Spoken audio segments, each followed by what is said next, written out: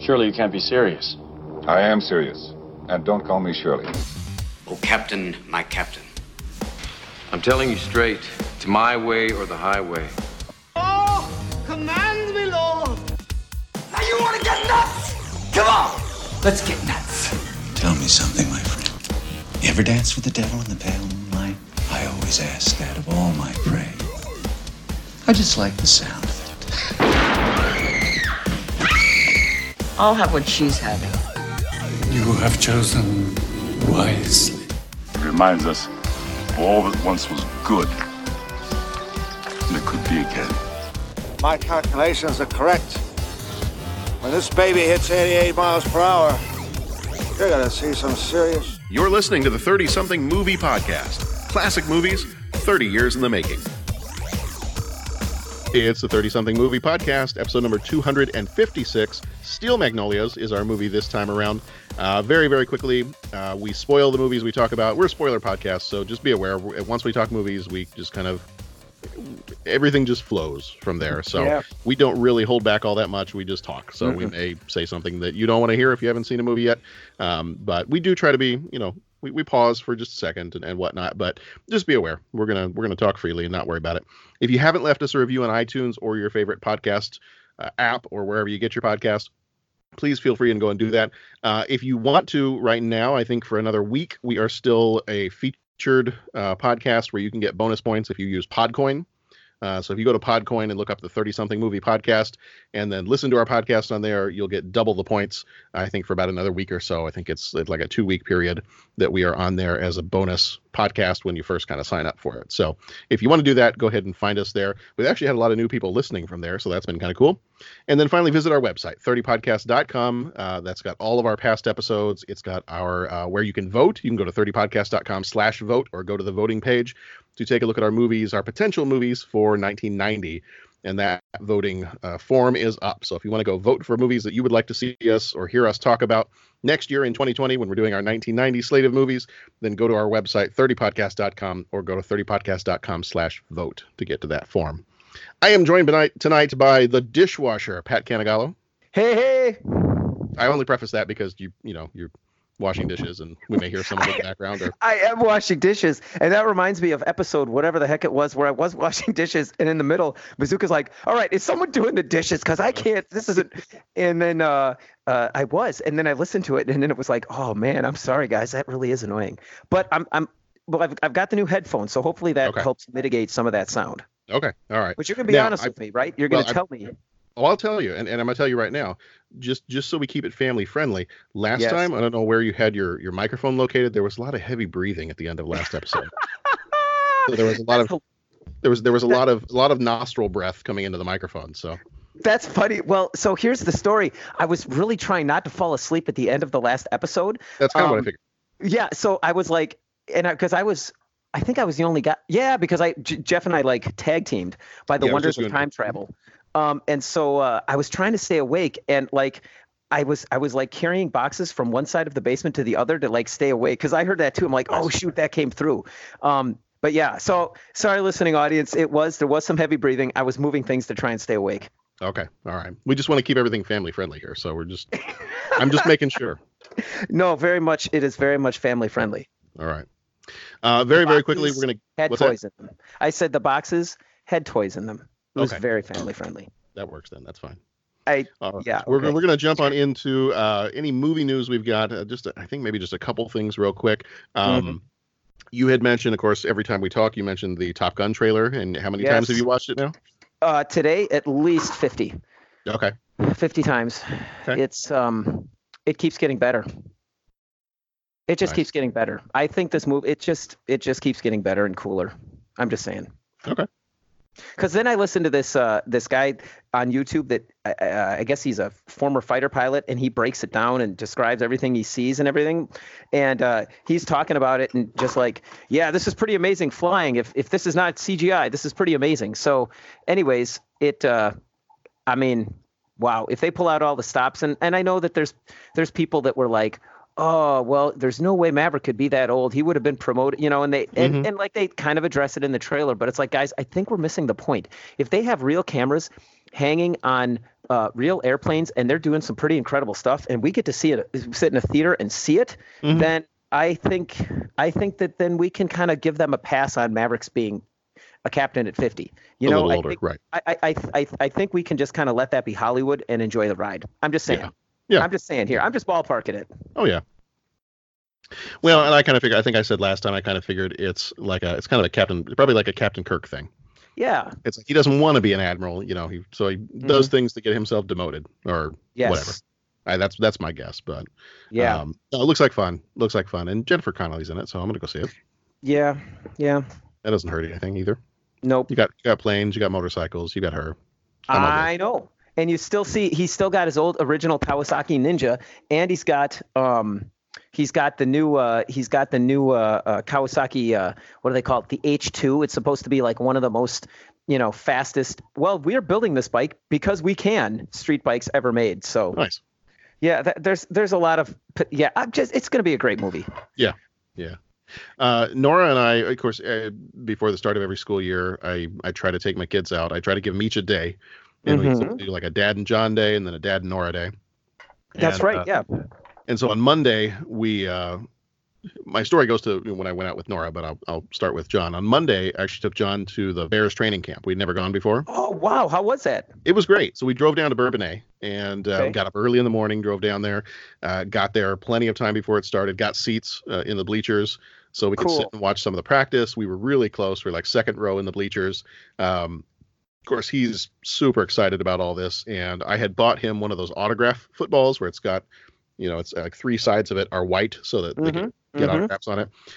And we got there early enough that he was able to get one of the wristbands so he could get up into like the kids only autographing section. Oh, fun. That's cool, man. So we're able to do that. But there were so many kids there. And I thought, okay, he is one of the bigger kids. Like it's, next year he couldn't go into the kids section. You have to be 12 and under. Okay. And so they said, okay, this is kind of your chance. This will be the easiest time for you to try to get some autographs here.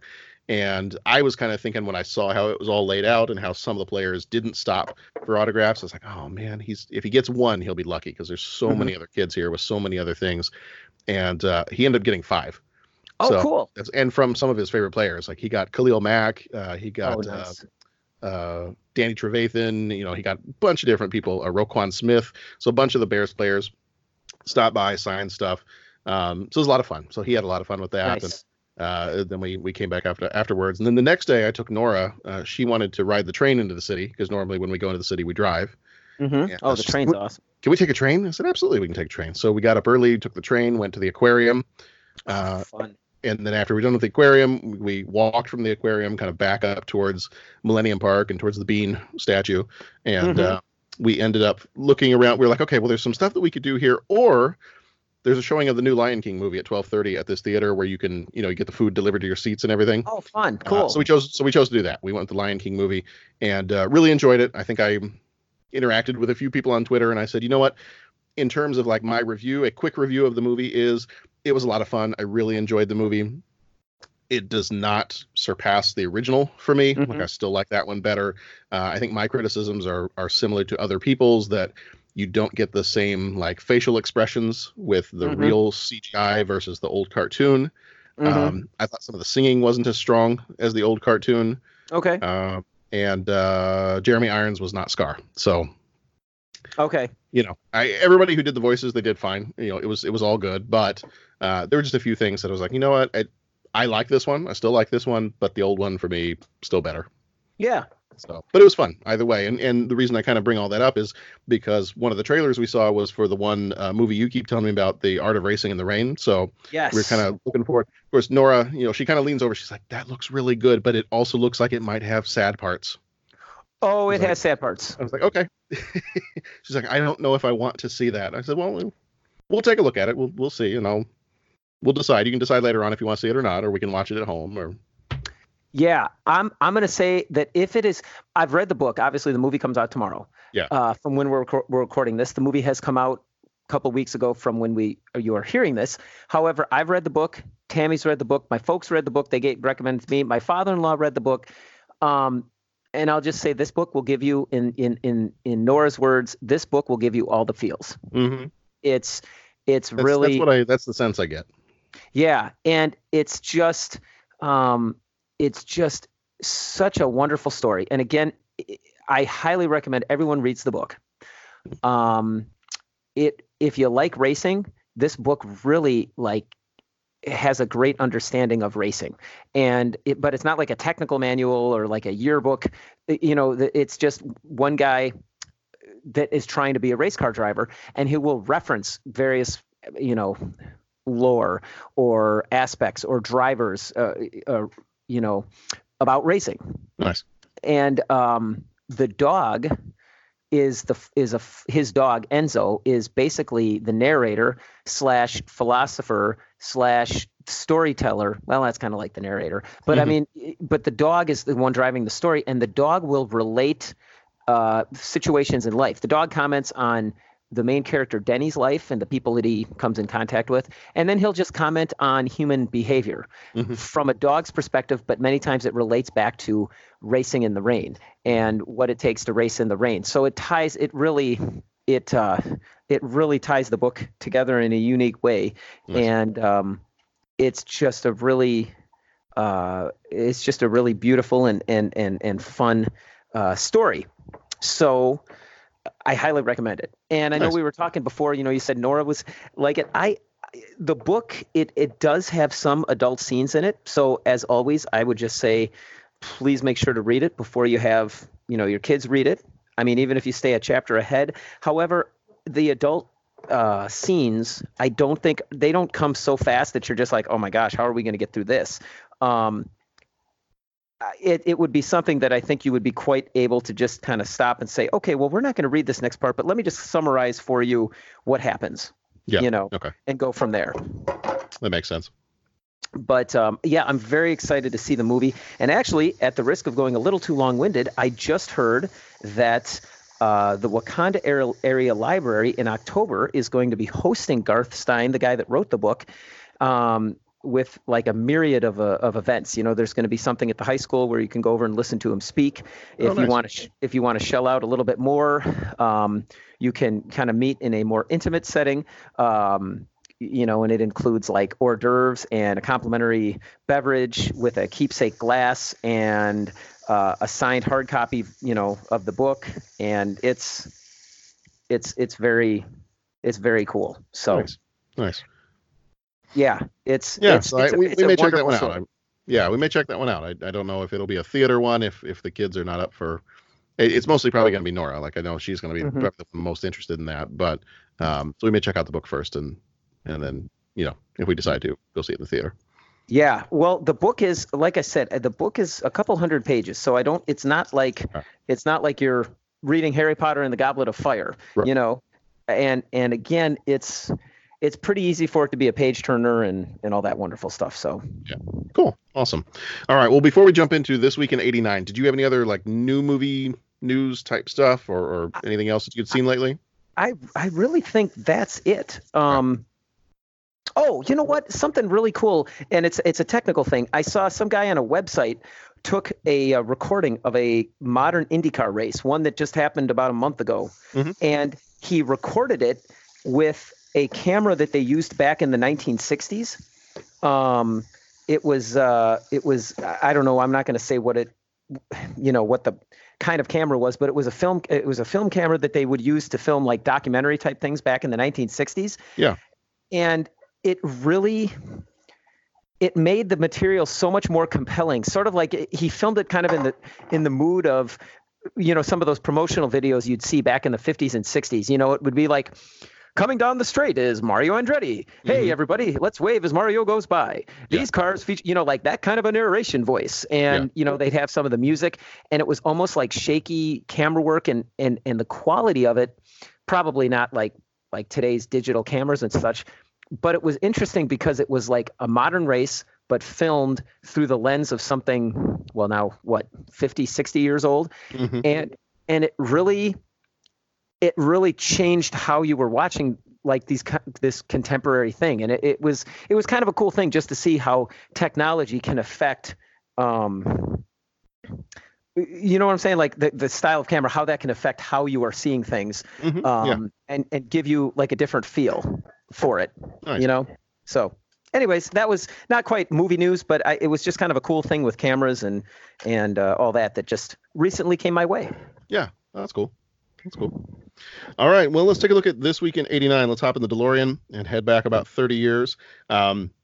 Because of the nature of kind of when we're recording some of these and how we kind of got pushed about a week off or so, we're already a little bit into August as we're doing this one. This is actually our first movie of August, but we're already kind of in the second week of August. So I've kind of broken these up into like first half of August, and then next time we'll be talking about last half of August. So not necessarily this week in '89, but like this portion of the month in '89. So the only thing I had really kind of like news-wise was on both the 2nd and the 11th of August in 1989. There was a lot of stuff going on in August with the Voyager 2 probe that had been sent out and was flying by Neptune around this point.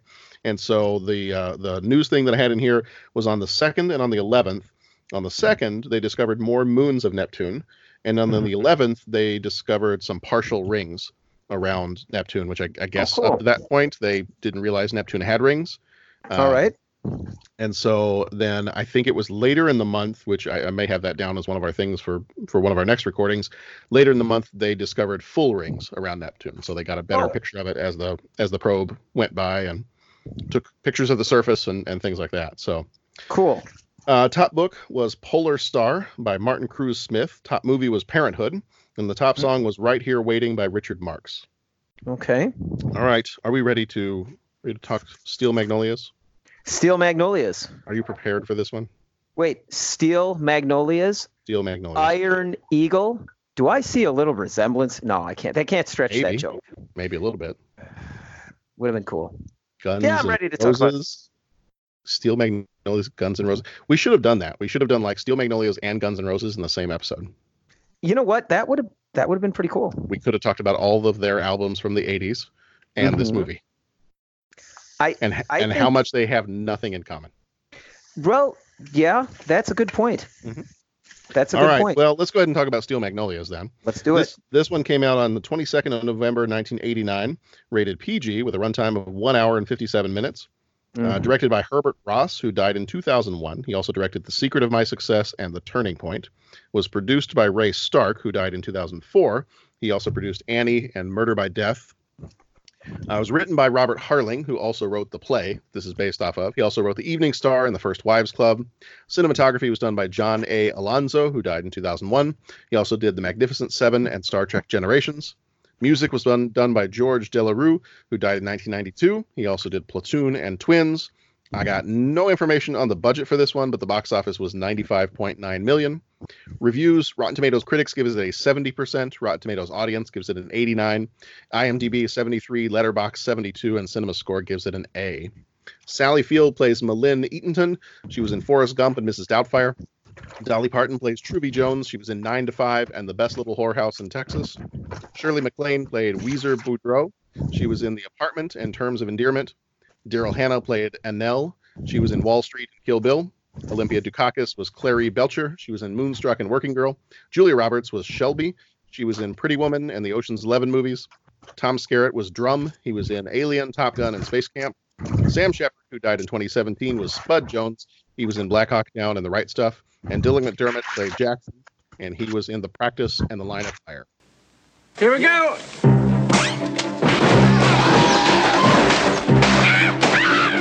I don't want to have to kill you. Don't you threaten me, Drum Eatonton. Drum would never, ever point a gun at a lady. Your husband is a boil on the butt of humanity. TriStar Pictures presents... Well, this is it. You're finally rid of me. Sally Field. I think you'll be back every now and then. Dolly Parton. How's your family? Louis brought his girlfriend home, and the nicest thing I can say about her is all of her tattoos are spelled correctly. I miss Weaver. Ugh, leave me alone. Shirley MacLaine. I'm not crazy, Malin. I've just been in a very bad mood for 40 years. Daryl Hannah. Miss Truvy, I swear to you that my personal tragedy will not interfere with my ability to do good hair. Olympia Dukakis. Looks like two pigs fighting under a blanket. Julia Roberts. I'm gonna make you very happy. I want a child of my own. Your poor body has been through so much. Why would you deliberately do this to yourself? Diabetics have healthy babies all the time. You are special, Shelby. Time has made them close. Life She's gonna have a baby. Go get a doctor. has made them friends. Steel Magnolias, the funniest movie that will ever make you cry. Okay, so Steel Magnolias. Is this the first time that you had seen this movie? This is the first time that I've seen this movie. Okay. Most certainly. Okay, all right. Most certainly. It was not the first time I had seen it. I think I've seen this Really? one. This might have been maybe my third time Okay. seeing this movie. It was the first time in a while. Now, it had been a little while since I'd seen this one. We had a little bit of a stretch of time, probably back when we were either in high school or college.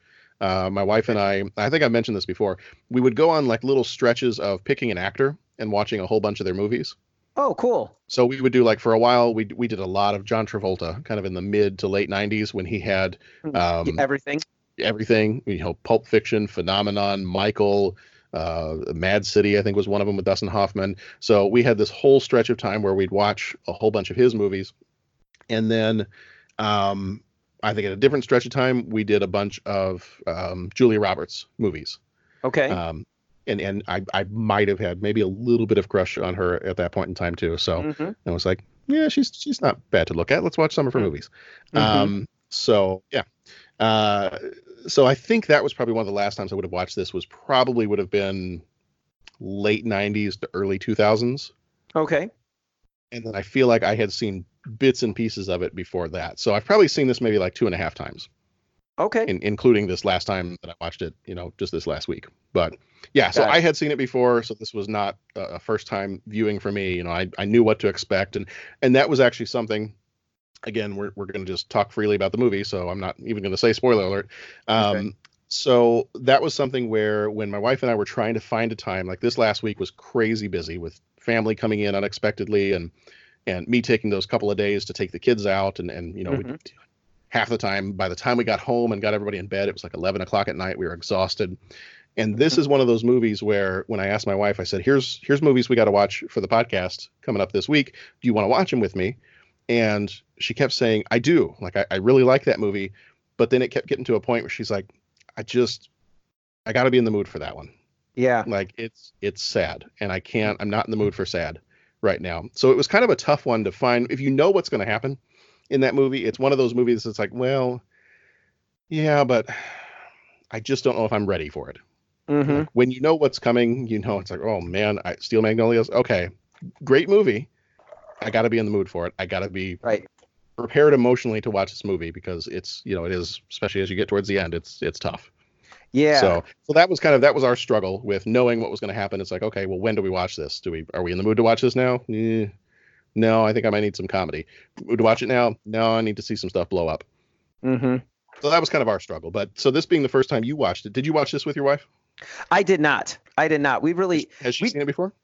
I asked her, and no, she has not. She's heard of it, and I'm like, oh my gosh! I said this has like a tour de force of like actors and actresses in it. I mean, and I was trying to mention the names, and I'm like, and I got like half of them, and then the other ones were like, oh well, this person from this movie and this person from this movie. But no, so it has been duly noted, and I'm like, Tammy, you really need to see this. But no, I watched this one alone for the first time just a couple days ago. So okay. So what was your kind of initial takeaway of it? Well, initially I was kind of like, okay, this is, I mean, how do I say this? I was suckered in by the fantastic acting and just like I said, the tour de force of actors and actresses on screen. It kind of dragged a little bit for me just because it was kind of just a movie about life. And I mean, and how do I say that where, how about I just say this? I don't know that it's not like a go-to kind of movie for me. I kind of like a little bit more action and all that kind of stuff. But I'm not going to say that as like a slight against the movie because that's not what it was intended for. And like I said, anytime that I started to get a little bit like, okay, can we just have something happen here? One of the actors or actresses would just have a fantastically funny scene or funny line or some kind of a compelling thing where it was like, okay, I can't look away. This is fantastic. This is very dramatic. This is intense. So yeah, I was like, Man, we talk about ensemble. We talk about ensemble cast movies like Magnificent Seven and all that. But boy, this sure as heck was an ensemble cast movie. I mean, dear Lord, everyone was like, correct me if I'm wrong, but everyone there was like an A-lister or, had all of their own movies. So yeah, oh, absolutely. So I was very taken with it, and then the depth of writing too. I mean, sure, there were main characters, but you really got in depth with all the characters. And do you know what I'm saying? And there was there were the not subplots. What am I trying to say? But like the sub levels where you had Olympia Dukakis's character, and who is the one they couldn't stand? Weezer. But it's Shirley not like MacLaine, yeah, it's not like they couldn't stand her, but they would always tease her a lot, and she was the most eccentric. But then she was also kind of like the one that just kind of kept them all in balance. She kind of saw through a lot of the pomp and circumstance that but see, and now I'm going into it. It's like each character had a depth to it. And, Olympia Dukakis's character was, would play by the societal rules a little bit more, but she could throw down with the best of them. And, the way that she set up Weezer at the end and talked about how no one liked it, it was like, each character had a depth, and each of the relationships had a depth to them. Yeah. You know what I'm saying? Like, for example, when everyone was together, there would be one dynamic. When two of them were together, there was a different dynamic. And I'll compare it to like the group that podcasts. When we're all together, there's a certain dynamic and we all behave a certain way together. But when there's like two of us talking, well, we might have slightly different conversations because I don't know what, maybe a couple of us are more into horror movies, or a couple of us are more into Star Trek, or a couple of us are more into a certain kind of music. Or do you get what I'm saying? Like relationships are more complex than, well, we're all in the podcast together and we all talk about movies. And this movie did a really great job of showing just different layers of relationships. Did that make sense? Mm-hmm. I hope it made sense. Yeah. It really, I was taken with the depth of acting and writing in this movie. Yeah. And I think it's one of those, when you see something that's been based on a stage play, like sometimes those can be kind of hit or miss. But this one, I think I've never seen the play, but this one I think did a great job, and being able to, I think, kind of like you said, being able to give equal time to these just amazing A-list actresses. One of the interesting things I saw when I was looking up a little bit of trivia on this one on IMDb said that the stage play actually has no on-stage roles for men. Interesting. So if you were to see the stage version of it, it's only the women. Like they might, I don't know if there's, if somebody like, if there's a voiceover that comes from off stage of one of the male characters, or they refer to them by name or things like that. But I guess on the stage version, it's only women in that one. So well, and it all takes place in the beauty parlor, right? Right. So yeah, no, this one, I remember the first time watching it and just thinking, obviously I was a lot younger then, so I did not have the appreciation for the star-studded cast that this was, but watching it this time, I'm just watching it going, oh man, every single one of these people is like, they would each carry their own movie individually. Right. And the fact that you've got them packed into this movie. So it made me a little sad as I was looking around at some of the other kind of behind the scenes stuff for this movie, that I guess the director was just really horrible to work with. Okay. Everything I read was he just kept yelling at the actresses and telling them that they couldn't act. And I'm like, okay, whoa. So, okay. and right. I guess there were some instances in which Julia Roberts was left crying because he kept telling her she can't act. And there are times in this movie where because I know these actresses are not necessarily Southerners, but the Southern accents they use are a bit of a stretch. Having been born in the South, but this is a different part of the South than where I was born. But, some of their accents, a little bit of a stretch, but other than that, there were a few scenes here or there acting wise where it looked like, maybe it felt maybe a little bit more like stage acting. and how some things were exaggerated for the purpose of the way you kind of would if you were on stage versus on a movie. Okay. But yeah, no, I mean, this is just an amazing group of people from everybody, from the male characters, the female characters, and just kind of how they handle this kind of moment in life, you know, as you go through the wedding initially, and then kind of the struggle of her, you know, being diabetic but wanting to have children, and then having a child, and kind of the trouble that causes. And yeah, that's you get to the end of the movie and you have that scene, just that I remember the first time watching this movie and just like not being able to talk at all during the scene where, you know, she tries to pick up her child and then she kind of collapses back down, and then she's struggling to get to the phone to call her husband. And then you see that next scene of him coming home and the refrigerator door is open and the spaghetti sauce is bubbling over on the stove, and you're just like, oh no, this is not, no. I don't want to see what happened here.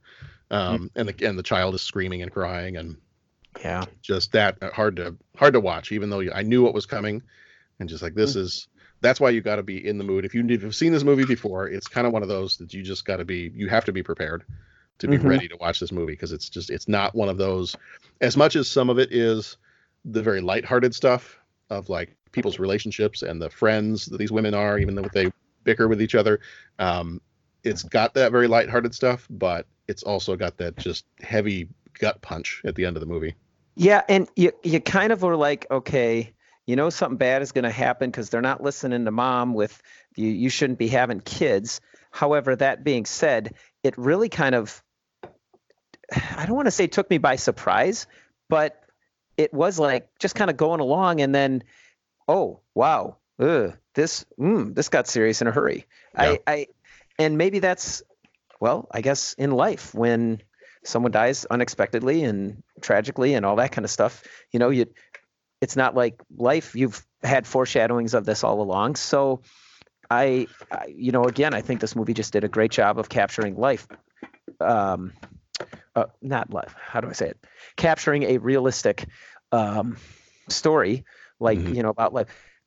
But that being said, from a movie perspective, that death scene really does take you by, at least it took me by surprise, and it changed the tenor of the movie.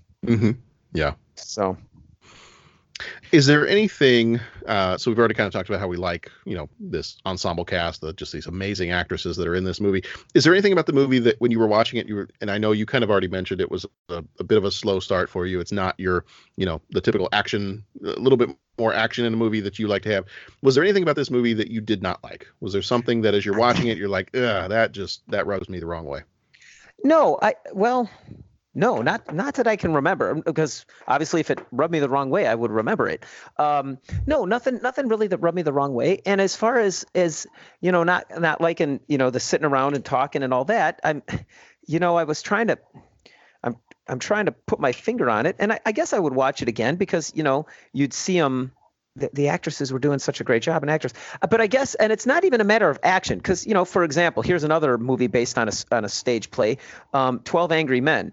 Okay, well, 12 Angry Men, you know, okay, chauvinistic, maybe that's why I liked it. But I mean, you know, that's basically all talking, and I really enjoyed that. So why did I enjoy that so much? And I just, you know, like the conversations about. I guess it just, for me to get sucked in, it's like, what is the conversation about? You know, and that's where I'll like it or I won't like it, or you know, something like that.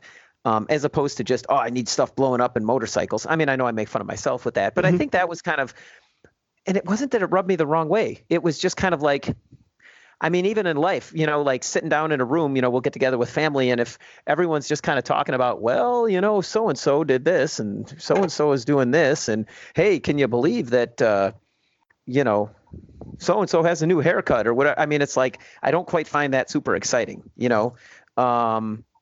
So I guess that would be the only thing that was it just dragged a little bit for me, in terms of what it was about. But seeing how they brought it to life, that kept me interested in watching. Did that make sense, or was that just one big rambling contradiction? Yeah, no, that totally makes sense. So yeah, other than that, I can't really think of anything that I really that really rubbed me the wrong way. Okay. Yeah, and I mentioned it before, other than a couple of times where and maybe that's part of the direction, just there's a couple of moments here and there where I could tell that this was people acting. In a movie like this, I expected, and for the vast majority of the movie, I watched this movie thinking these are not actresses, these are real people, and I'm watching what's happening in their lives. There were a couple of times, I think there's a point in time, was it after she died, after Shelby died, Julia Roberts' character, and I think Sally Field is pushing her grandson in a swing, and she makes, and I forget what the line is right before it, but they're talking about something, and she says something to the effect that, well, I guess this is how it's meant to be, and life goes on, or whatever. And just kind of the way, I don't know, just the way she delivers the line, I could tell she was acting. Okay. And it took me out for just a second, just enough that I was like, ugh, that was a little wooden. That's a little bit of a wooden acting bit there, which is a total departure from my other thoughts on Sally Field in this movie, because she just does an amazing job in the rest of this movie, and especially that kind of blow up that she has when Daryl Hannah's character tries to comfort her after the funeral, and she just kind of explodes on her, and I'm like, this is awesome. Like, she's great. And no wonder so many of the people in this movie have been either nominated or awarded Academy Awards. Right. The acting is great, but so there were a couple of times like that. A couple of times where either the accent was just they were laying it on so thick, for people who didn't typically have that accent. Dolly Parton can't help it. That's just how she talks. But like Julia Roberts, there were a couple times where it was like just laying it on so thick that I'm like, okay, that's a bit of a stretch. That kind of sounds like my kids when they try to do an Australian accent. Right. Now, I had thought, being from Chicago, I have a real good understanding of Southern accents, but I had thought Julia Roberts was from the South. Do I not have that correct? I think she is. I'm trying to remember where in the South she was born, but I feel like seeing her in other movies where she does not have an accent. Okay. I feel like this accent was just a little bit of a stretch. A little bit much. And Dolly Parton obviously has a Southern accent, right? Oh, yeah. Julia Roberts, born in Georgia. Okay. So, I mean, you kind of expect that she would have an accent, but I don't know. It was just something about, and maybe the accent was totally fine. So if we've got listeners that are from Georgia, maybe it's just, that's a different Southern accent than the one I'm used to, being from Texas. So it's a little bit more of that kind of, what they call the deep South. You get the on the East Coast Southern states. So maybe it's just an accent that I'm not used to, but also I think with a lot of Julia Roberts movies, especially at that time in the mid to late 80s, she wasn't really using a Southern accent in a lot of her other movies.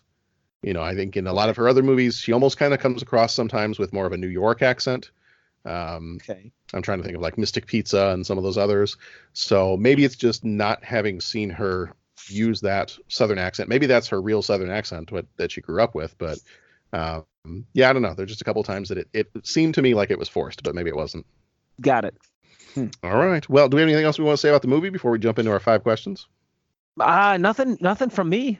Okay. I thought the title of the movie was great. I mean, I assumed it to be, the women were the Magnolias and just they were made of steel, because honestly, they were the ones that kind of not only were the driving forces in the script, but they were the ones that really held their families together and fought their way through life. Like they weren't getting rescued by anybody. Right. So I thought the movie was very aptly named. Yeah. Yeah. Yeah, and hopefully it didn't cause too much confusion with like Iron Eagle or. Yeah, hey, I do what I can. The movie had Viper and Chuck Yeager in it, so I figured you'd be fine with that. So. Yeah, so that worked. Okay. All right. Well, 5 questions. All right, here we go. He asks each traveler 5 questions. It's impossible to answer. Impossible because you don't know the answer. Nobody could answer that question. You've got to ask yourself one question. What are you asking me for? I don't know. What you just said is one of the most insanely idiotic things I have ever heard. and may God have mercy on your soul. All right, so our 5 questions. If you have not listened before, 5 questions. Each week we come up with about 5 questions that are loosely based, sometimes on the movie that we're talking about. So I may just completely pull something that is very, very, very lightly related to the movie that we're talking about. Maybe somebody said a word in the movie and I decided to use that as a basis for a question. But so 5 questions. We'll run through these real quick. Number 1, any crazy wedding stories, whether at your own wedding or one you've been to, that you can tell in a family-friendly way. I can tell in a family-friendly way. Well, let me see. My buddy Matt and I got married within the same month. And actually his wedding was 2 weeks before mine. And it was funny because his whole wedding, it was up in Minnesota. His whole wedding, I was up there for a week because I was an usher in it. And anyway, his whole wedding was kind of like my bachelor party. If you could sum that up. Sure. If that makes sense. It was just one straight, and then so many of the people that were up at that wedding then came down for my wedding. So that was kind of a fun thing. So like a 2-week party. It was like a 2-week party. Mm-hmm. And then the day of the wedding, some buddies and I went to a Mongolian barbecue the morning of and just had a ton of great food. And it was this place right over in Buffalo Grove. It's gone now. Well, it's not gone. The restaurant's since changed owners and everything. But man, I was going there just about every other day. And we went there the day of the wedding and they had Mongolian barbecue and they had just 3 rows of prepared stuff that you could, dive into. So that was a lot of fun. And that was another good wedding memory. I'm trying to think of other kind of fun stuff that happened. The reception was just, a ton of fun. And one of my friends, AC/DC's "You Shook Me All Night Long" came on, and one of my friends had this tradition of his brother would always be the guitar, and he would play his brother would jump into his arms and play him as the guitar. Well, his brother wasn't at this wedding, so he looks at my buddy. This is Kevin. Kevin is the guy. I was just the reason that I love Wolverine is because of Kevin. Anyways, Kevin looked at my friend Joe, who I met in college. They didn't know each other at all. And he looks at him and he's just like, how much do you weigh? And he tells him, he says, jump into my arms, and AC/DC's it's just the song's kicking and so Joe subbed in as the guitar. And so the next thing is my buddy Kevin is standing on top of the table playing my buddy Joe as a guitar. So that was kind of exciting. We had a shuttle bus just in case people didn't want to drive. We had a shuttle bus. The last bus left at 11 o'clock, I think, to drop people off at the hotel. And somehow my buddy conned them into waiting till 1:30 in the morning or something. So that they had a shuttle bus. Somehow my buddy talked them into to shuttling into the wee hours of the night. So that was a pretty good time. Just fun stuff like that, man. If I'm going too off on my wedding, sorry everybody. Yeah, so that was a pretty good time. Trying to think of any other, fun wedding things. We blocked out rooms at the hotel, as you do.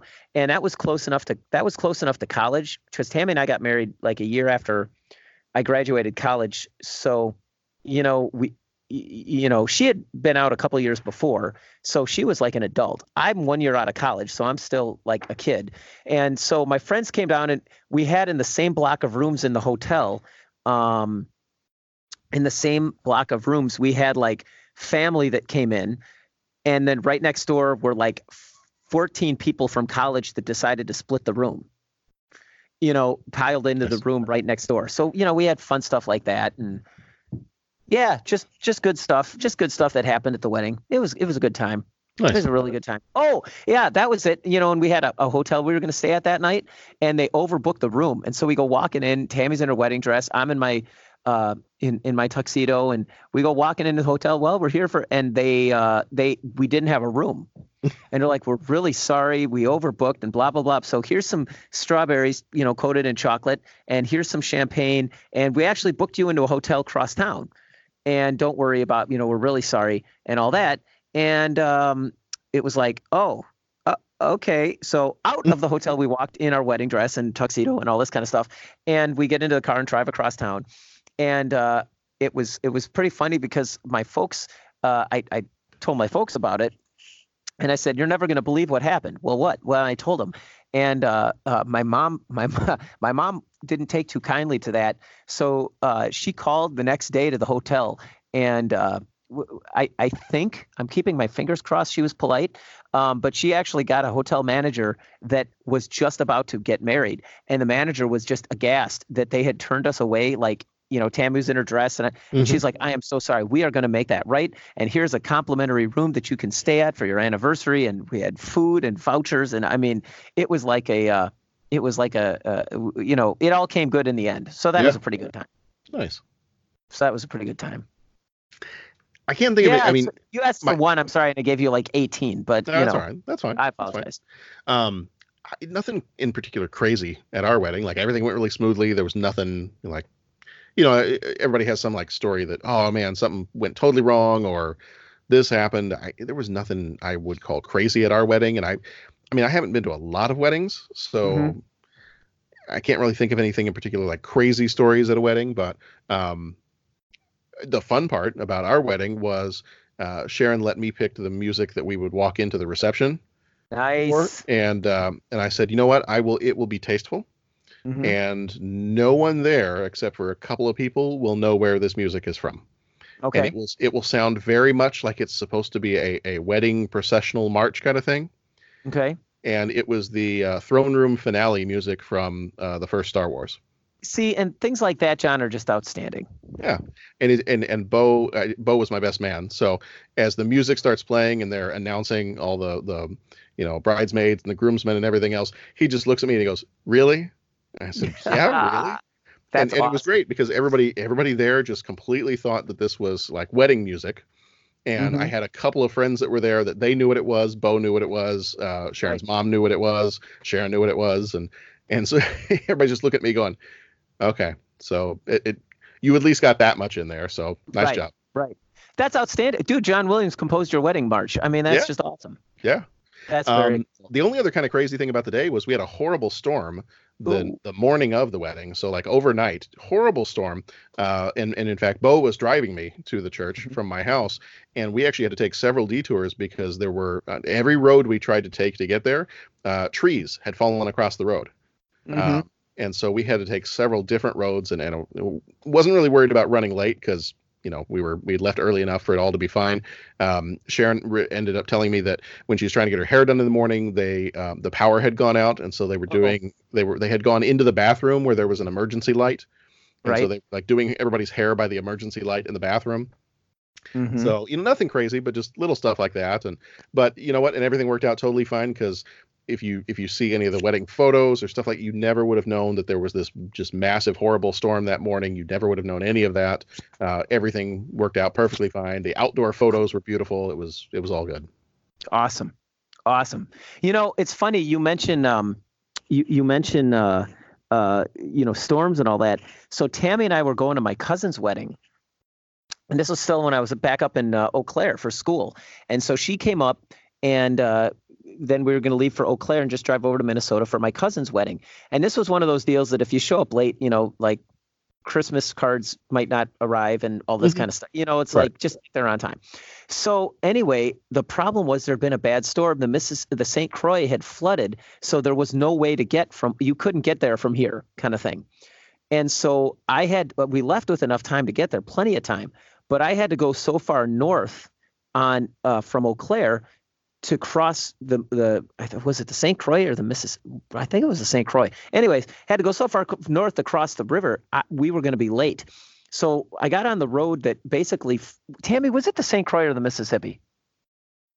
Okay, I got to look at a map. I think it was the Mississippi. Anyways, we got across the river, and then we had to get on the road that like ran right next to the Mississippi, this winding road.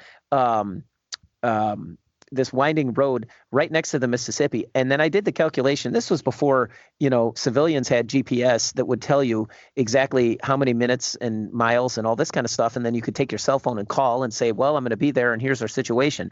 And I did the calculation, like looking at the road signs, and it was like, oh my God, I'm going to be late to the wedding. And I'm coming from college and with my girlfriend, so no one's going to believe that we left early. And this is not good. And so I had to let's just say I had to get the car. I had to get the car going down the road at a pretty good rate of speed. Okay. Nice. I'm not going to tell you how fast I was going simply because it would sound like a braggadocio. Okay. And it would sound like I'm making something up. But let's just say I had the speedometer pinned. Okay. And we were we were in the triple digits for about, I would say, about an hour and a half, maybe 2 hours. Oh, okay. And we were cruising down the road pretty good. And so, like I said, I'm not going to get into specifics. And if you don't believe me, you are welcome to text my wife. She's sitting here right now. I could have her holler, "Hey, Tammy, am I accurate, or am I just telling fish stories here?" You're accurate. Can you hear her, or did you not hear her? Okay. Yeah, we can hear her. yeah. She's shaking her head, saying it was accurate.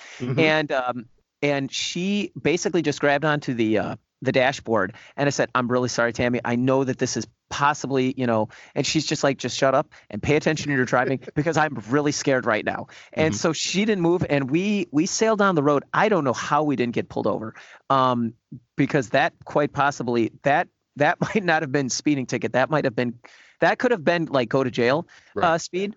And so we get there, and somehow by the grace of the Almighty, we get there with 5 minutes to spare.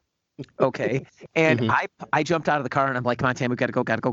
And my mom comes walking out, and my family's there, and they're like, "Where?" And it was where have you been? And do you realize what would happen? And and my mom starts laying in me. Then she does a double take at Tammy. And at that, I think Tammy just starts to cry. I think she just broke down and started sobbing. And she goes, "Oh my God, I don't know." And she goes, "What is wrong with your wife?" And I said, "Ma, I'm sorry. There was nothing we could do. There were no bridges. I had to drive, and I had to drive fast again." So Tammy was rattled for about an hour after that, and then things were okay and everything like that. But that was someone else's wedding. But that was, I got late, and we made it there, But it was the windy river road. So the only way you could make some of those turns was if you use the oncoming lane to set up your turn, cut in, and then use the oncoming lane because the car was sliding. So that was an adventure. I get the feeling I probably would have been crying too. Yeah, we were cooking down the road pretty fast. I'll tell you that. And I mean, and let's be honest, I'm not a race car driver, so there was a certain element of danger there. But that pales into comparison of what would have happened if I would have been late to the wedding. So, I hate to say it, the ends justify the means. Also true. Also true. So, all right. Was a fun memory. Sorry, buddy. Yeah. I just got you're telling stories and that's why we're here. All right. All right. Question number 2: if you could design your own groom's cake, what would it be? We're talking like look, flavor, whatever you want. In this one, obviously, they had the armadillo. Yeah. And when it came time, and I remembered that, but when it came time for my wedding, I was so upset that I had completely forgotten about it. Oh man. Because I would have totally done an armadillo too, or something. But if you could design your own, if you were getting married, in a few weeks, and you could design your own groom's cake, and it could be anything you want, what would it be? Well, it'd probably have to have like a motorcycle on it, or in the shape of a motorcycle or something like that. Like a bride and groom on a motorcycle. Yeah. Or something like that. And then it'd have to be an ice cream cake. I love ice cream cakes. Okay. So, yeah, that's what I'd say. What about yourself? In terms of the flavor, I have always loved, this is my dad's favorite kind of cake. This is what everybody, always makes for me on my birthday. I love strawberry cake. Oh, good choice. Like I like strawberries. Now there's other times where I don't like strawberries. Like I don't like strawberry milkshakes. I don't like strawberry ice cream. But I like actual fresh strawberries, and I like strawberry cake. So that's every year on my birthday. We always do a strawberry cake. So whatever the interior of the cake is, I probably would pick strawberry or maybe chocolate. And actually, let me stop there for just a second, because I think today, the day of our recording, is today your birthday? Possibly. Okay. Yes. A little birdie, well, actually a loud birdie, had texted a bunch of people and said he was trying to keep it quiet, but today's his birthday. Were you on that text? I've heard that from like 18 people. Yeah. So yeah. Well, happy birthday. Hey, well, thanks, man. I'll sing you the same birthday song I used to sing to my students when it was the start of class and somebody's like, "It's so-and-so's birthday today." I'm like, "Yeah, that's great, but we got to get going." Yeah. Okay, fine. So the birthday song was, "This is your birthday song. It isn't very long. Hey," and then we move on with class. I like the birthday song. That's outstanding. So that was our birthday song. We celebrate fast and let's get going. There you go. Happy birthday. Well, thank you. You are what are you, 29 again? 28. I like the even. Nice. I like the even numbers. Nice. Okay. Awesome. Well, So- happy birthday. I'm glad you're finally younger than me. Hey, we do what we can. Yeah. So my groom's cake, I kind of narrowed it down. I wrote down 3 different things, and I'm not sure which one I would take over the other. One of them I went with Millennium Falcon. Yes. If I could have a cake shaped like the Millennium Falcon, that would be amazing. Oh yeah. Yeah. I figured too, as I was thinking about the ideas, I was like, well, what would be easy enough to cut? Because I could do a Death Star cake, but being a giant round ball, I feel like that's going to be tough to cut. So Yeah. Millennium Falcon, a little flatter, a little bigger, that's a little bit easier. The other one I thought of was a cake shaped like the Rocketeer jetpack. That would be cool. That could be a lot of fun. The one I think I would go with, though, because I think it would look the craziest, Yeah. is, and I don't know how they do it, so anybody who makes cakes or knows people who make cakes and desserts and whatnot can write us in and tell us a little bit more about this. Those people that decorate crazy cakes and make the sugar that looks like crystal. That's fondant, I think. Well, is it fondant? It's the transparent. It's like the sugar. Oh, they make it no, look like almost like crystalline. Okay. Yeah, almost like it's glass. So if I could get somebody to do that, I would have a cake made that looks like Superman's Fortress of Solitude. Oh, that would be awesome. And that would be awesome. So if I could get that, I would do that. That'd be the one I'd go with. That's awesome. That's great, man. Hey, so it's funny you're talking about cakes. The guy that did the cake at our, I'm talking, edit a bunch of this stuff out. No. Anyways, the guy This is that a did podcast. We're supposed to talk. the guy that did the cake at our wedding was a phenomenal baker. He was outstanding, and the guy was like an artist. Well, he was an artist. I mean, it was great, and the cake was delicious. He was a good friend of Tammy's, of my father-in-law's, of Tammy's dad's, growing up together. And it's very unfortunate. He's since passed. He's passed on, and that's kind of a sad thing. But my gosh, he was gifted. But we got down there to taste all the cakes, and all of a sudden Tammy's like, "Hey, check this one out." And she hands over the catalog because, how do I say it? He would do a whole bunch of cakes with adult themes. Oh, okay. In addition to regular wedding cakes and birthday cakes and all there was like the adult section. So more like the bachelor/bachelorette party cake. Oh, John, I started looking at these and I don't even know. I don't know what you would use these cakes for. I don't know why you would want these cakes. I have to be honest. There were some of them that it was like, wow, that's really good. And I don't know if I'm hungry anymore. Like, I don't know if I want to be eating. Okay, we're just going to let that all just. And anyway, so that was kind of the thing. I was embarrassed looking at this catalog next to my soon-to-be mother and father-in-law. I'm like, "Are you kidding?" My father was like, "Yep, he gets a lot of business for that." It was like, well, alrighty then, okay. Well, it's kind of like Tom Skerritt's line in this movie when Weezer cuts him the tail end of the armadillo and hands it to him. Yes. And he says, "I do love a good piece of." Yes. Or nothing like a good piece of And I'm just going to say the one-liners in this movie were fantastic. I think the one-liners in this movie would rival just about anything, any other movie that we can put up there. I think the one-liners would give it a run. They were outstanding. Well, and so many, and that's coming up in question number 4 here in a second, is the Southernisms. So many. I mean, and that's where this movie takes place. That's these people. That's the way they talk. Just the Southernisms that you don't hear really anywhere else.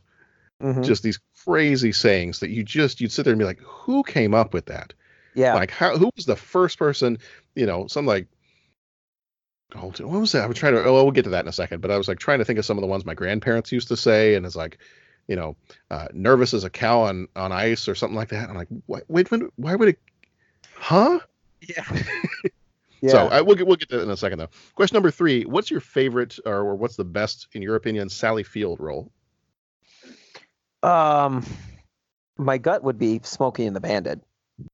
Okay, I didn't know if anybody else was going to go with that because that's my answer. Okay, but I will leave you with your answer, and I will say Forrest Gump. I thought she was outstanding in Forrest Gump.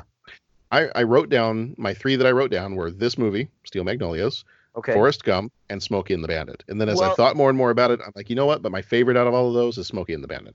Okay. Well, it's funny, John. You and I are of a kind because that was going to be the last thing I was going to say was, but maybe I'm getting old in my old age, but it's like she was pretty fantastic in this. So yeah. I'm right there with you. Okay. All right. We're on the same page here. Yeah. All right. So number 4, favorite Southernisms, either from this movie or one that you've heard somewhere else. John, why don't you take it away, man? I haven't, I don't know if I've got many that are like popping and coming to mind and all that kind of stuff. So you take it away. Mm-hmm. Well, it's just any of those, like half of the stuff Dolly Parton says in this movie. Oh yeah. It's, what was it? There's so much static electricity in this room. I pick up everything but boys and money. Yes. Or, yes. Even just some of those, like some of the ones that are not even in this movie, but some that like people look at me funny when I say them. And I say that, I was born in Texas. So obviously I have family that, was from Oklahoma, from Kansas, from Missouri, from Texas, from Tennessee, from all those different spots. And so at different points in time, you sit around, you listen to those older relatives talk, and they just use these phrases that you're just like, where did that even come from? Like, what does that even mean? Yeah. And there are so many of those that they must have just gotten stuck in my head as a kid that I still use them now. And living up here in Chicago, people look at me a little funny when I say some of them. Yeah. Like some of them are like, I always say, and I've heard people say this too. So it's, I don't think it's just a Southern thing, but I will constantly say, if it's a busy day, I'm like, I'm running around like a chicken with its head cut off. Okay. But the first few times I said that up around here, people were like, what? I was like, I'm busy. It's a crazy day. Oh, okay. What was the chicken thing? Like, Have you ever seen a chicken with its head cut off? I was like, you haven't heard that? No, haven't heard it. All right. Okay, cool. Or like, nervous as a long-tailed cat in a room full of rocking chairs. Okay. Like stuff like that. But I mean, this is stuff that growing up, I heard this stuff all the time. And occasionally I will use it kind of in my own speech, just as I'm talking. And it's completely unconscious. I'm not planning to say it. It just comes out. But then just some other weird stuff that like I've even tried to look up some things that phrases that my grandparents or great uncles or other people used to say. I have no clue what they were talking about or where they got it from. Mm-hmm. Like I remember we were talking one time. It was the first time that Sharon came with our family to go visit down in Missouri to see our family down there, and oh dear Lord, we got there, like we had this 10-hour car ride. We got there, we got out, we were at my grandparents' house, and my Uncle Bud and his wife, lived across the street.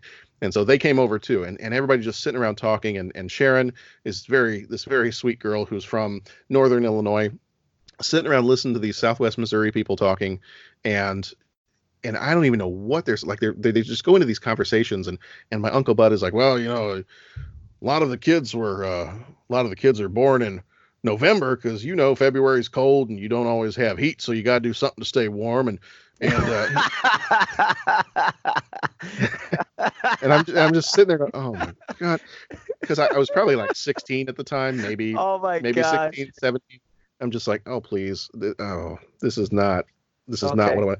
And the same time, and to this day, I have no clue what he was talking about, but I think he was talking about his mother or some other like family member, like way back in time. And he said, yeah, she done, she's picking something up and done stretched too hard and done broke her pucker string. To this day, like I'm afraid to Google it. I don't know what a pucker string is. Oh my gosh. I apologize to our Southern listeners if I'm saying something that's not family friendly or appropriate, but yeah. I have no clue. Whatever a pucker string is, that relative almost broke it. And we can't probably look on Urban Dictionary because I'm guessing Urban Dictionary would not help with that. No, if there's a like, Farmer's Dictionary or Southern Dictionary, then that'd be totally fine. My favorite one of my favorite ones though, is when it rains really hard down in Texas. And this last time, I almost put it up on Facebook just to see. I was going to say, like, I was going to put it up there and see if anybody who knew me on Facebook could translate what I was saying or what was going on. When I was down in Texas a few weeks ago, the first day I was there, I was only there, I'd only gotten off the plane a few hours before, and it just started to pour down rain. Just pour rain. Like the streets the water was just flowing through the streets. It was coming down so hard and so fast. And in Texas, when you have a heavy downpour like that, they call it a turd floater. And I was like, gosh. And I know that I've mentioned that before up around here. And people just look at me like I'm crazy. And I thought, should I take my phone? Should I maybe not even snap a picture? Maybe it's like my first status update on Facebook or Twitter or whatever. Just arrived in Texas just in time for a turd floater, and then see if people want to try to translate that and see what I'm talking about.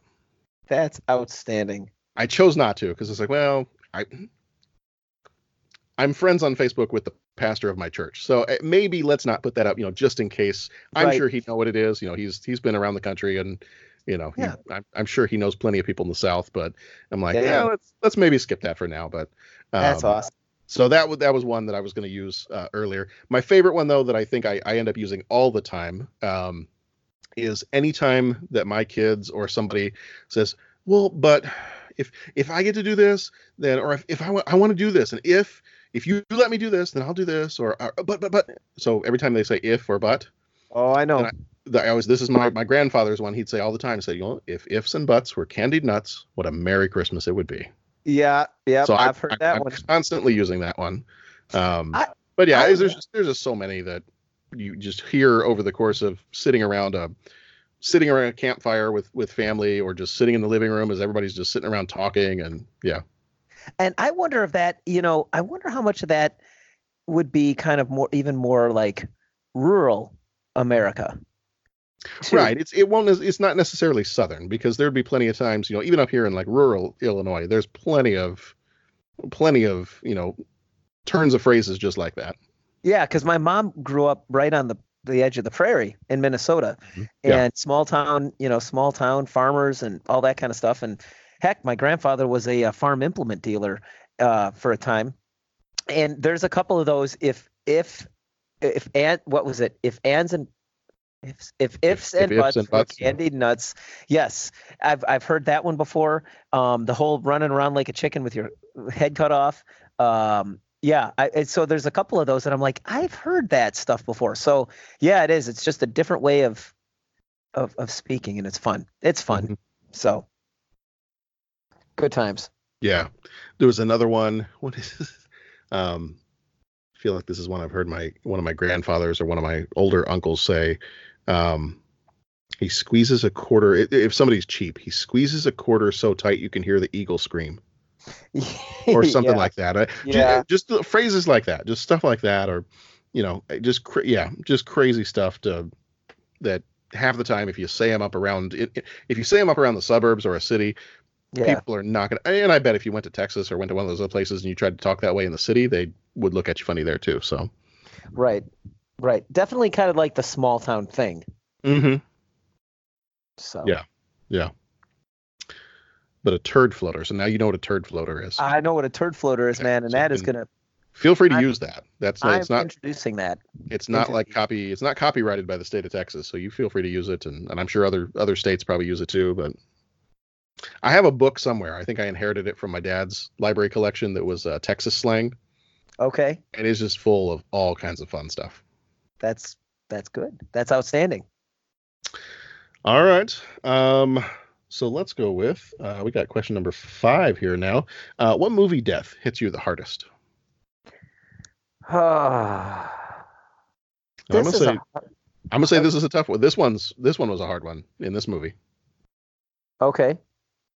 That's not my answer, but it was this one in this movie was a tough one to watch. I have been thinking about this question all day. And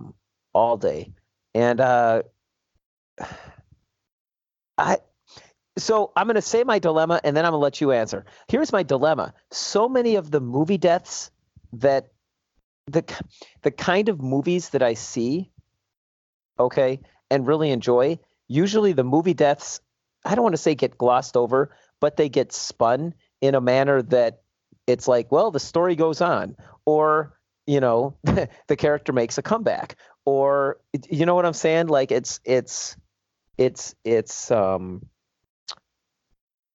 not, it doesn't quite have the sadness piece.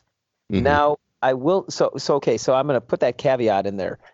And I would say that, I would think a lot of war movies, or and I'll say it in terms of as opposed to like action movies, Saving Private Ryan and We Were Soldiers, as opposed to Commando kind of thing.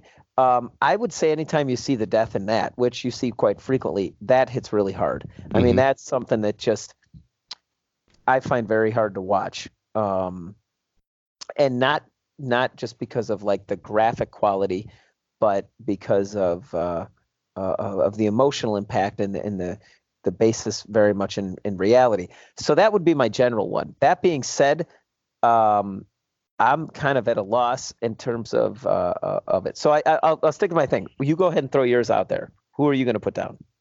Well, this was not one of my original ones, but I was reminded today that I think today was the day that Transformers, the movie, was released in 1986.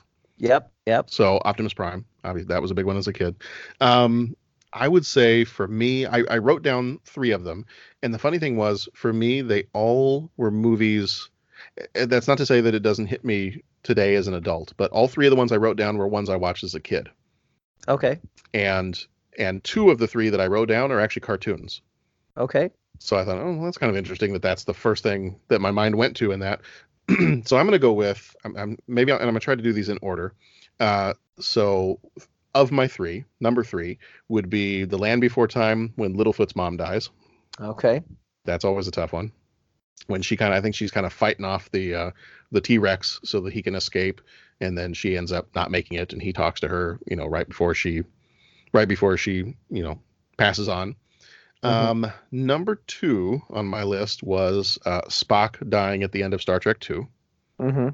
And I think that, again, just kind of the emotional piece of he's talking to him about, you have been and always shall be my friend, and just that whole back and forth between the two of them, and just how they're, these friends that have spent years together, and just that conversation.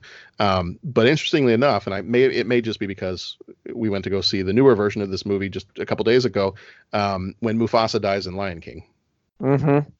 And I think that part in particular, another one I would have added in honorable mention would be like everybody's deaths at the end of Rogue One. That's always a tough one. But the Lion King one, I think just because of the way the whole thing goes down, and that he was trying to save his son, and he ends up getting killed, and then just the way that the characters, the way that the when little Simba tries to go wake him up, like thinking that he's just asleep, tries to wake him up, and he won't wake up because he's obviously not going to wake up. That I remember that as a kid, just that hitting me pretty hard. And then even seeing it in the new version, I'll still take the animated version over this new one any day. But even in this one, it was still, that's a tough scene to watch. Mm-hmm. So those are mine. Good choices. And yeah, those are definitely emotional ones, especially the Lion King one. No, I agree right there. And that one still gets me pretty good. The whole Spock and Wrath of Khan. Yes, I totally agree. I mean, that is just a beloved character, and the way that whole scene evolves and is just pretty powerful. The only thing I stumble with is that I know he comes back. Right. And so that's kind of the problem with, and that's why, I mean, I hate to be that guy with the whole, okay, I'm going to talk about Avengers, spoilers. Mm-hmm. But I remember getting into it with Dennis a little bit about talking about Endgame and Infinity War, and he was talking about, the various emotional impacts, and I remember him saying, well, come on, okay, and again, I'm doing spoilers for Infinity War. If you have not seen Infinity War, turn down the microphone or the speaker. But I remember Dennis said, well, man, with Spider-Man, right? Didn't that hit you? And I'm like, well, it didn't quite hit me that hard. He goes, well, how could that not hit you that hard? And I said, well, he's signed for like a couple more movies, so they're gonna probably bring him back in the next one. And he goes, "Oh, for crying out loud, Pat!" I mean, well, crying out loud. That's not what he says. That's like a me. So, but imagine Dennis. He was kind of at his throw up his hands with me because of what I was just like, it didn't, So I mean, that's my struggle with a lot of the movies I see is that they find a way to bring him back. But I'll tell you though, the movies you mentioned were right on. Another one, and I'm not too big of a guy to mention this, but the movie Titanic. I really, when that movie came out, I was taken with that. And yeah, the love story between Kate and Jack was definitely, you were just thought, man, if she could just, okay, spoilers again for Titanic, everyone, the ship sinks. But I mean, it's like, can't you just scoot over on the door and give him a little room to get out of the way? Well, whatever. Right. Yeah. But I'll tell you, the ones that really hit me in that movie were, and I want to say Mazuka and I talked about this too, the old couple laying in bed, just like, we're not going to survive this. And you see the water coming in. And the one that I really get pretty emotional about too is the mother. They're locked below decks, and the mother with the two kids. Right. And just, I just, that's. I can't. I mean, that one, that really, in that movie, that's the hard part of that, watching that movie, is just seeing, imagining, well, real people, like, how are you going to handle this? That's pretty tough. But I'll put in my number one slot, and you kind of reworked some of the questions here. So, but I'm still going to find my way to be able to talk about this movie. Top Gun. I'll say the goose scene. Where he hits his head on the canopy with the ejection. Yeah. And that was probably the first one I saw as a kid too, because I saw Top Gun pretty early on as a kid, and I remember, I think that was the first time that I saw a movie where someone died and they showed it, and then all this kind of thing, and I still watch that, and I just and it's got all the angles, a father, a husband, a friend, and all that kind of thing. So I would say that the Goose's death in Top Gun was probably the one that really hits me. Okay.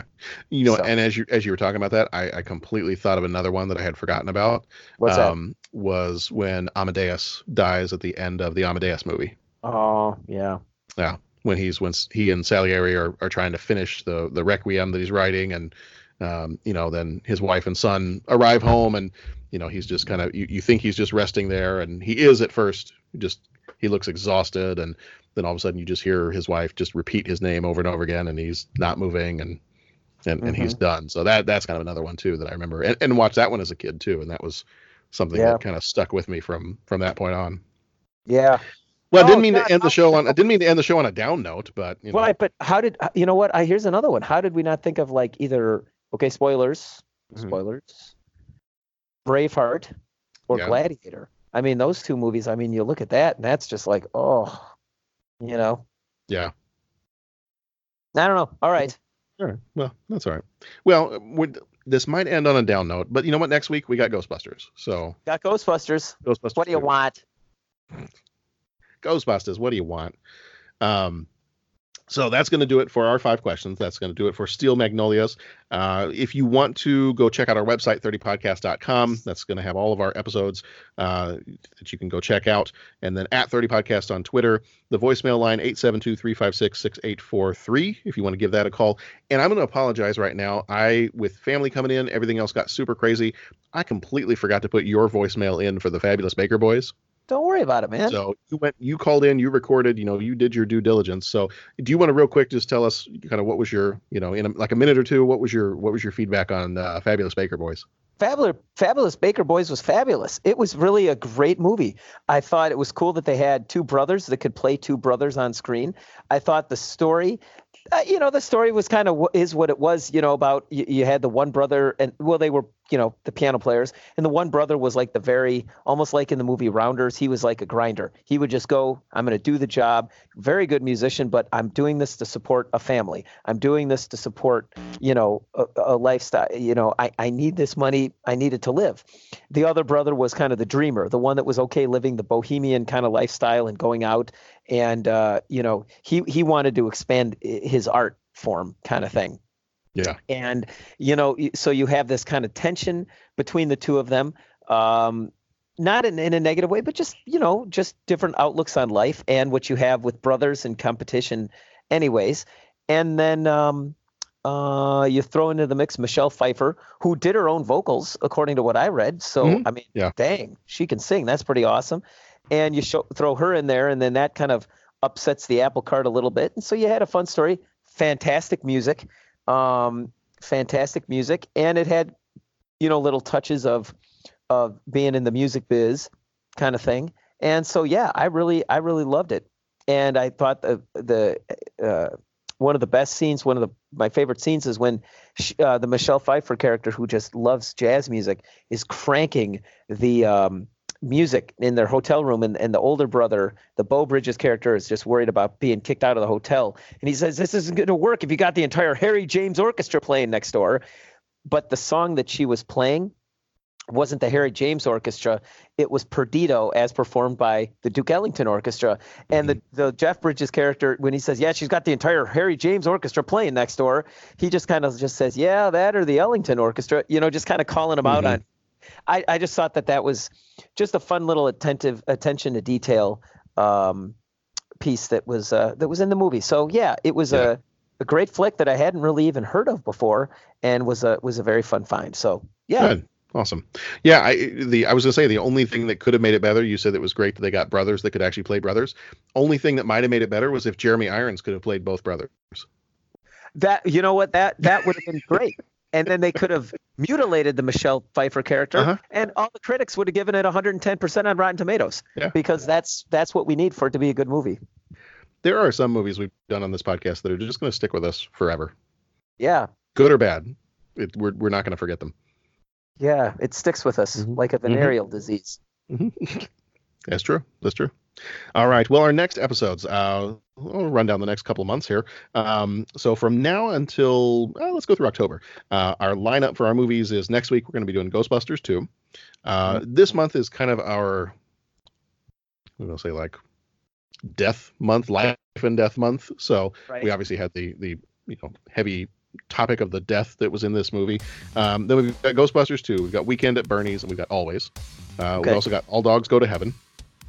And then we've got The Little Mermaid, Honey, I Shrunk the Kids, Little Monsters.